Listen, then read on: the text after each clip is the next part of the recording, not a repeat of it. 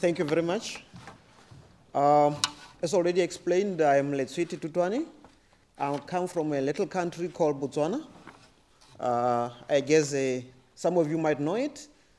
It's the world's largest producer of diamonds by value. So if you're looking for the richest diamond mine in the world, you'll find it in Botswana, and it's regarded as one of the most peaceful countries in the world. So it's always a moment of pleasure for me to come to the UK, which is a country that I regard as my second home. 3 of my 4 university degrees were conferred by British universities, and I'm on course to get my 5th from another British university. And my children also stay in the UK. And I now have made new friends. Before the conference started, I had a chat with Martin and his wife, and also met another guy from the US. So it would be nice to meet him again when I go to the Speechwriters Conference in Washington, D.C. in October.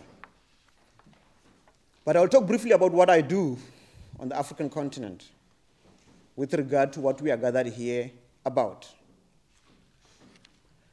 So my first experience in speech writing was when I was at university, when I was about 19, 20. I was befriended by the leader of opposition because I started following politics when I was at secondary school. So he noticed me coming to political rallies. So we became friends when I was at, I think I was doing Form 4, that is a higher secondary school level. And our friendship continued up to the time I finished at the university. So when I was a university student, he asked me to become a personal aide to him, and I started helping him with his speeches. So that was my first introduction to speech writing. And after that, I used to help members of parliament from the opposition to write their speeches, for both in the House and for their political conferences. So at the moment, I run a small company called Optimum Answers Investment, Pty Limited, based in Gaborone in Botswana, and that's the capital of Botswana. We are the only company in the country that provides professional speech writing services and train speechwriters. We started this 3 years ago. Initially, I was doing it part-time because then I was teaching at the University of Botswana. I was a senior lecturer in journalism studies and media law. When we started promoting the idea of professional speech writing in the country, we were fortunate enough to make this a high-profile event. We managed to bring from the US former White House speechwriter Eric Schnu and the director of the Professional Speechwriters Association, David Murray. Of course, it was not easy at first to persuade people who have never been to Africa to come there for the first time, not knowing what to expect, because what you read in the media is different, sometimes different from what you get on the ground. But I'm glad that they came after 3 years of coaxing and cajoling.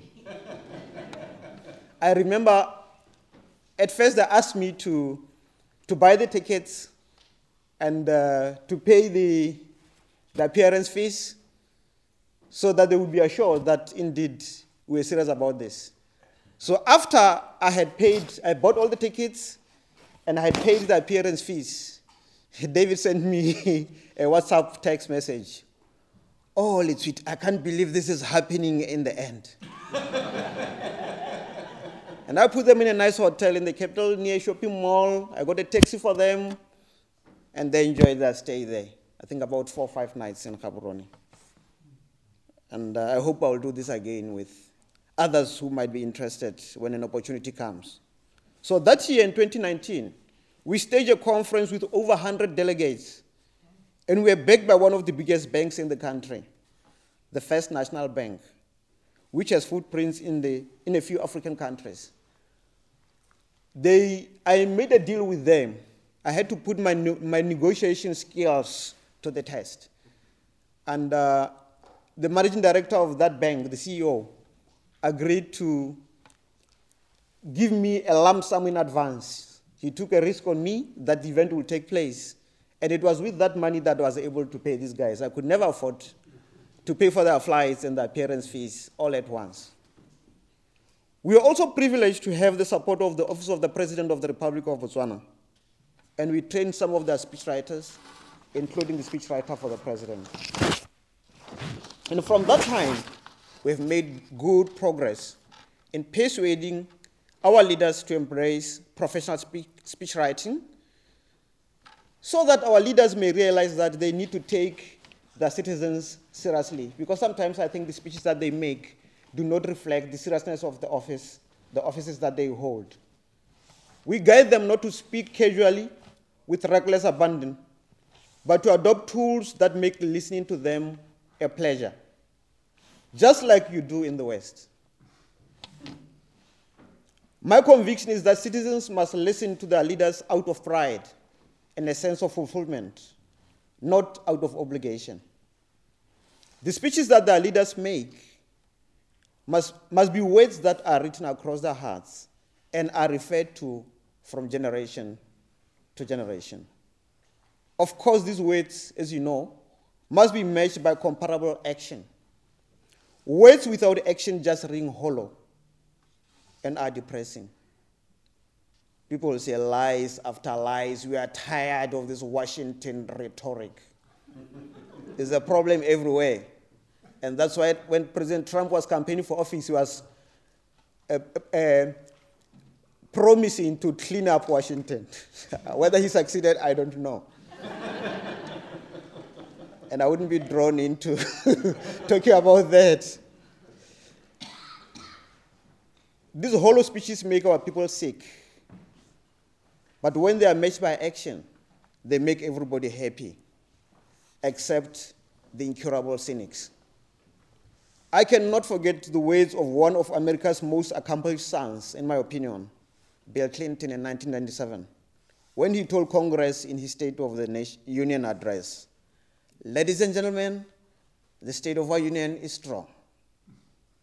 With rising employment and a booming economy, the young president was able to see off the Monica Lewinsky scandal. I believe one of the reasons why he succeeded was his rhetoric was matched by his record in office. And he had support of people like Nelson Mandela. Last month, we were honored to train members of the Botswana cabinet on public speaking and presentation skills. And I'm late coming here today because I was once more asked to come and do another training on Wednesday. And this time around, the president was around. So I couldn't say no. I had already booked my ticket, but I had to buy another one at 2 o'clock in the afternoon and take my flight at 6 in the evening. So we appreciate this, which is a huge demonstration of confidence in the work that we are doing. But I tell you, it's one of the most challenging assignments I've ever done. Because you are given just 4 hours to do whatever you have to do. And you are talking to seasoned politicians, and a lot of them are educated. So boy, you better know what you are doing.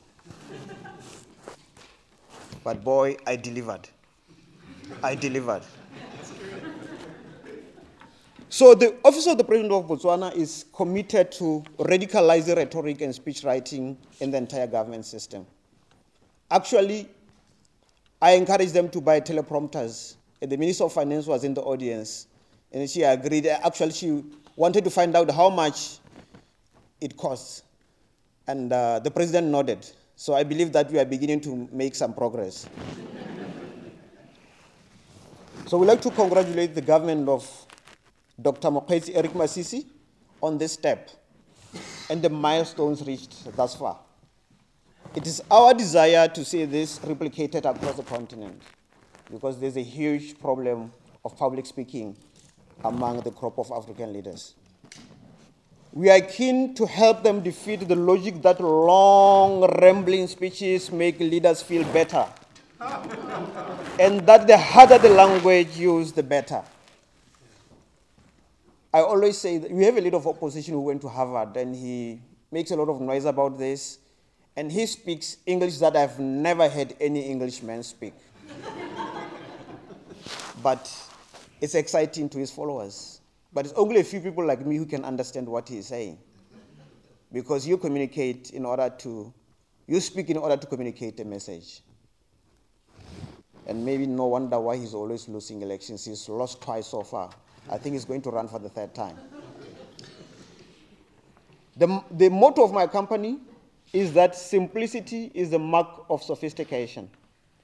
We are encouraging our leaders to speak to the ordinary men in the street. I always tell them that a typical American presidential inaugural speech lasts not more than 20 minutes. In Africa, this is still an abomination. A lot of productive time is wasted on dry speeches, which only succeed in making our people sick and angry while inflating the egos of our leaders. This must change and will change. Of course, I'm not naive enough to believe that this will change overnight. But as our father in the continent, Nelson Rolihlahla Mandela, once reminded us, it always looks impossible until it is done. So, one other objective of ours is to stop the embarrassing plagiarism of American presidential speeches on the continent. It's unnecessary, it's unmitigated, it's unacceptable. And the interesting thing is that it can simply be avoided. My company and I are determined to shine the light on how to do it without plagiarizing. That's why we are always benchmarking against the best in the industry. Hence, my presence at this conference, however late. One thing I can assure you is that Africa has smart sons and daughters who just need to be given the opportunity to demonstrate this. It's just that there's a lot of favoritism. Politicians wanting to bring their people closer, people who are their friends or relatives who are not really competent. I think that is the problem, where merit is not a priority. Some of the presidential speeches that I have listened to attest to this ability and capacity of African people. However, in terms of training and experience, the West is miles ahead of us. And that is why we value your expertise, and we need to keep working with you. And as far as I know, no African university offers training in speech writing. And speech writing is not a standalone profession. You'll never see any advert seeking a speechwriter on the continent.